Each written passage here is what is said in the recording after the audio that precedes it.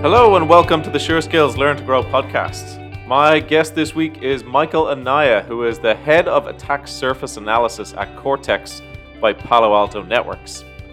Michael and I connected a while back, and I was fascinated by both his background as an FBI special agent and also the challenge facing him in his current role as he implements a vision for his team. So I proposed an idea. Michael is looking to build a successful learning culture, provide dynamic learning experiences for his team, and to double the size of his team over the next 6 months.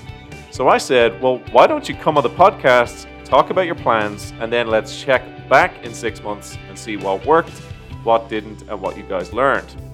And Michael was up for it, for which I was and am extremely grateful. We discussed how Michael draws on his experience using empathy in interrogations as an FBI agent in his current role, why empowering individuals is crucial to team success, and Michael's plans to use culture to scale effectively. I hope you enjoy the conversation. Here is Michael Anaya.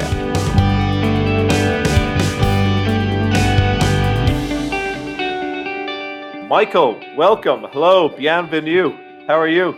I am great. What did you start off with? I said bienvenue. It's French for welcome. I don't know why I said it in French. It just felt right at the moment. That's so funny. I'm like, what is he saying to me? I don't even know this language. I like to demonstrate my multilingual capabilities. Very impressive. Right at the beginning here. Yeah. How are things? Things are good. I'm busy, trying to keep everything afloat professionally and personally, but it's a wonderful challenge to have. So stuff with work is going really well. Just a lot of questions and a lot of things I need to work through. But again, wonderful challenges to have right now. Good. Glad to hear it. And where are you based right now? So I'm in Atlanta, Georgia.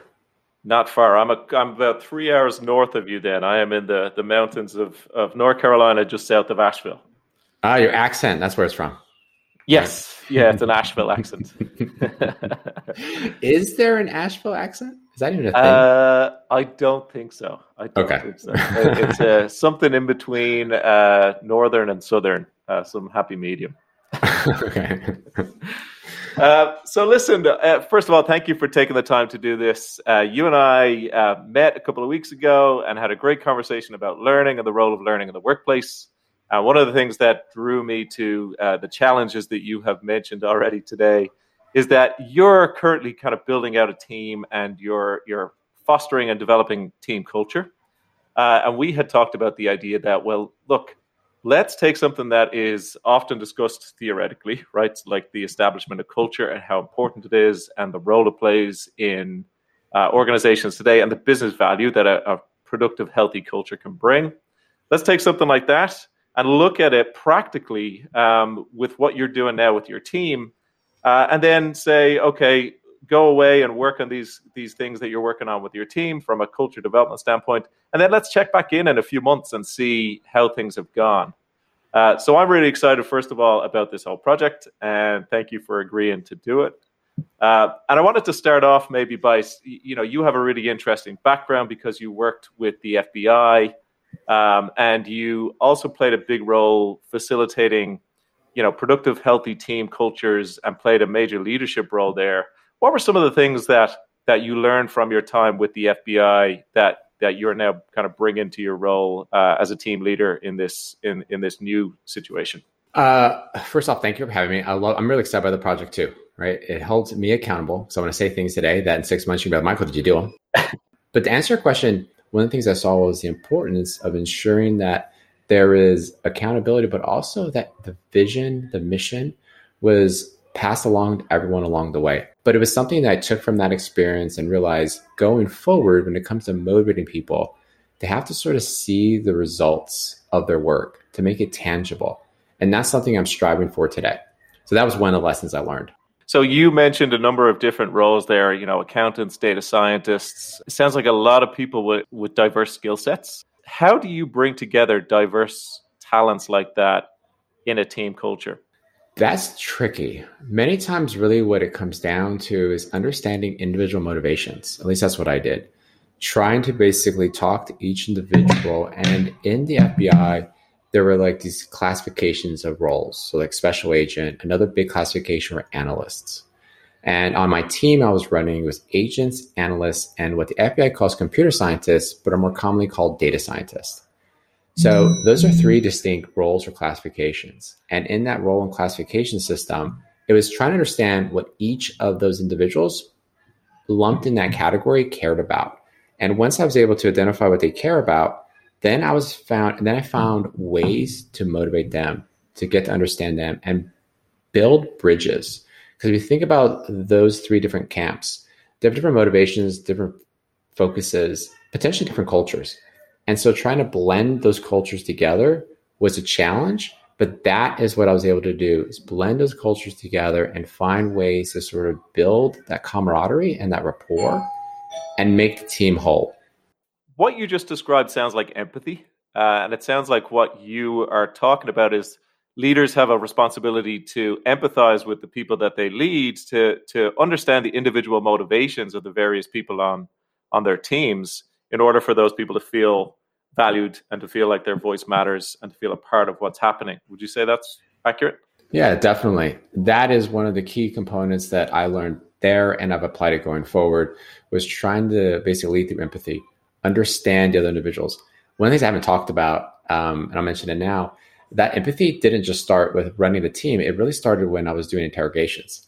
So in the FBI, I was a special agent, and that basically meant I was an individual who was armed with a gun and a badge, and I was the one who was effectuating arrests. And so in doing so, you're talking to subjects. And during that interrogation, it's about connecting with them. It's about building rapport. It's about understanding what motivated them to do the act they did, but also getting them to feel a sense of trust. And the way you build that trust is through empathy. So during those interrogations, it wasn't necessarily like you see in the movies where it's like good cop, bad cop. That's a very common theory that people use. But I basically, if that was the case, I was always a good cop. But many of these interrogations, it was simply just understanding them, understanding like what their motivation was. And then when you begin to understand and connect, they start trusting you and they open up and they start sharing. So doing these interrogations, I was able to get them to share lots of important information. One particular interrogation allowed me to identify, the person shared with me the actual passcode to unlock a hard drive that we needed. The passcode otherwise would never have been known. But eventually, this was after 3 or 4 hours of just empathizing. I didn't use fear. I didn't use any of those tactics. It was just understanding him. Once he felt comfortable, he basically shared, by the way, in order to unlock the hard drive that has information you have or you want, you need this passcode. And it was an IMEI number, which is a unique identifier. It's kind of crazy. It was a unique identifier on an old cell phone box in his garage. We would never have found it if it weren't for that level of empathy. But I took that and I applied that same concept to running a team. Fantastic. I love that. It's a great tangible example of the results of empathy and connection, isn't it? Exactly. Yeah. I look back at that interrogation and I'm like, wow, it was just interesting to see how it all played out. And then the lessons I've learned and I drew from all those experiences were just so impactful and just meaningful work, and the value that I was able to sort of impart there, I can take that and impart it now in what I'm currently doing. Love it. So let's transition over to that then. So what are you currently doing? And can you tell us a little bit about your current team and how you're using that concept of empathy and connection to build trust within a productive team? So my current team, I basically run a team at Palo Alto Networks.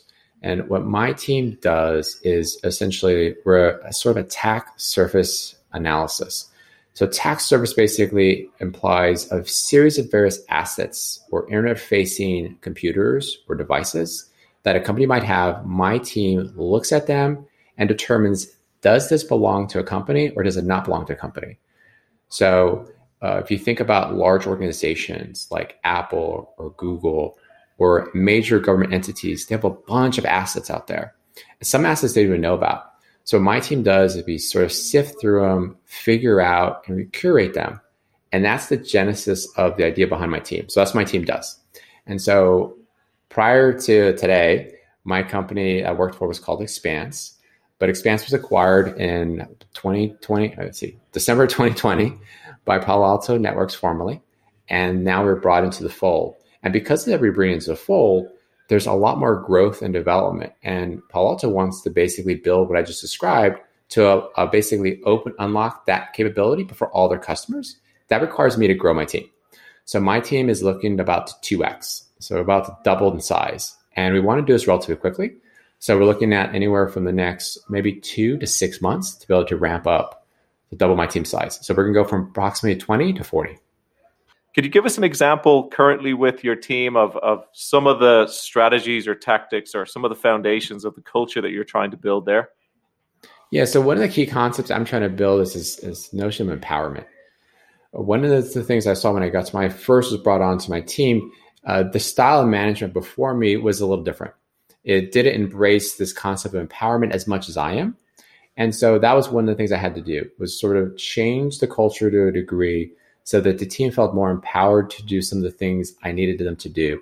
If you can empower, and let me back up a little bit. If you can empower a team, you can unlock their potential, and that is highly scalable. So one of the secrets to scale a team is to empower them. If you think about trying to micromanage a team as they grow, it's very, very difficult to do. And those I've seen typically fail, struggle mightily, and they don't produce good results. But when you can unlock and empower a team and give them responsibilities, trusting them to do the things that they know they can do, just giving them faith, at the same time, learning elements along the way, they actually become quite powerful. So that's what I was able to do. When I got to my team, it was relatively flat. And what I then did is basically start empowering people to take on leadership roles within the team. And that created some level of delineation of responsibility. So I had a team lead. And I use that term. We use a different term. We call them program coordinator. But essentially, I think team lead is a little bit more common. So essentially, we had a bunch of team leads that I delegated, and I empowered them to run different components within the organization I was running. And it was centric on workflow. That really unlocked their capability. Because I empowered these individuals to become team leads, that allowed them to take on more responsibility, more accountability, positive and negative. And that basically encouraged others to sort of say, oh, wow, by working hard, there's an element of now I have more responsibility, which many times I like. And I think those who want to sort of gain more responsibility, build their skill set like as well. And so it's just doing that, and it allowed me to delegate. So it allowed me to look more at the vision. That became quite powerful. And that really is one finite skill that I was able to build, and it lent to success. So prior to me, the team I managed, they struggled to sort of meet some of the objectives. After I took over, we've not missed any of our deliverables since I arrived. So that's a finite example. If you ask me, what did I do? That's essentially what I did. Interesting. So you're already seeing kind of a return on your quote unquote cultural investments, say. Exactly. If we take the two concepts you've discussed, right, using empathy to build trust and then empowering your employees, giving them responsibilities, having them be accountable, but in positive ways, does that also empower them to fail and feel okay with it and to learn from failure then, as opposed to kind of cowering in fear if a mistake is made? That is such a great point. Yes. And that's tricky. It's a very fine line. What I strive to do, and it's something it's still work in progress. It's something I hope in 6 months when we come back to this, that I've been able to say I've been able to solve it and it's refined now. Many times what we're trying to cultivate in my team is this environment of trust and safety, and it's okay to make a mistake. We want to shift the focus from the mistake itself to the actual element that is the benefit of the mistake is learning, right? So people talk about it's okay to make mistakes. Generally speaking, they forget to follow up with it's okay to make a mistake because you're going to learn from that mistake. You have what seems like a very solid bedrock of culture within your current team, and I know it's still kind of a work in progress. But how do you then, you're talking about 2x scale and that, this kind of healthy culture is a way to scale effectively. How do you plan then to bring in additional team members into that team and have them assimilate into the culture effectively? What we're doing to sort of be accountable for these ideas is we're creating OKRs. So objectives and key results. And the objective here is to bring in new people into the fold as we expand. Some of the key results is to create an updated training program that is highly immersive and engaging. That's something we want to do. I've noticed that our current training program for my team specifically isn't as engaging as it needs to be. It's kind of boring, candidly. It's very like tactical, it's functional, it gets the job done. It's like oatmeal, right? It's there, but we need to dress it up a little bit. We need to add more flavor. We need to add like some pizzazz. And so that's really what I want to basically help my team next, is really sort of make it more immersive. Make it so that people, when they're learning, especially remote, they're able to really feel connected. They're able to actually internalize information, participate in the training sessions. So like I said before, we're about to 2x the team. We have to have a pretty narrow timeline in order to do that, and then ramp the people. So that's just really sort of more quantitative to make sure that we actually meet those timelines that we set for ourselves. And so we have internal goals in terms of when we need to hire X number of people, and then how quickly we need to have those individuals ramp so they're able to handle the production at the quality level that we expect. So those are kind of things we're going to try to do to bring people in the fold. If all goes well in 6 months when we chat again, I'll come back with measurable information about each of those key results. It sounds like what you're trying to do is facilitate a successful learning experience that is dynamic and engaging and thought-provoking, and using that word again, empowers your people to learn and grow, right? Love it. These are great, I think, benchmarks to think about here. You know, we have obviously the cultural piece, and then we have the building of a successful learning experience for your people. One of the things about culture is that culture is either intentional or accidental. Culture is happening whether you like it or not.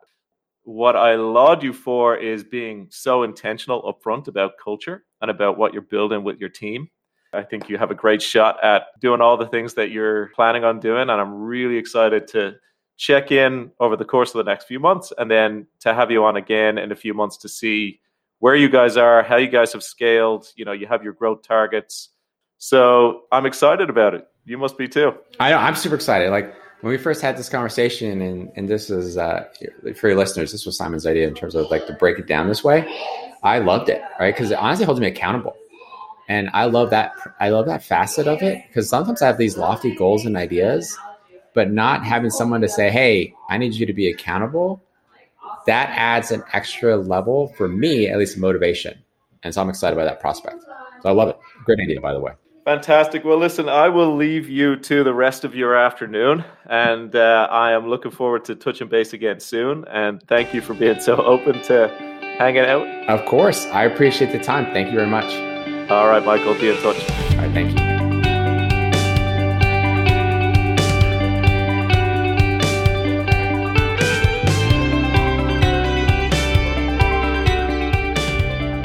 That was Michael Anaya. I hope anyone looking to implement their own vision, whether personally or for a team, can take something away from that. We'll hear back from Michael in the coming months, and as usual, all the necessary links are in the show notes. Thank you for taking the time out of your day to listen. Take care and all the best.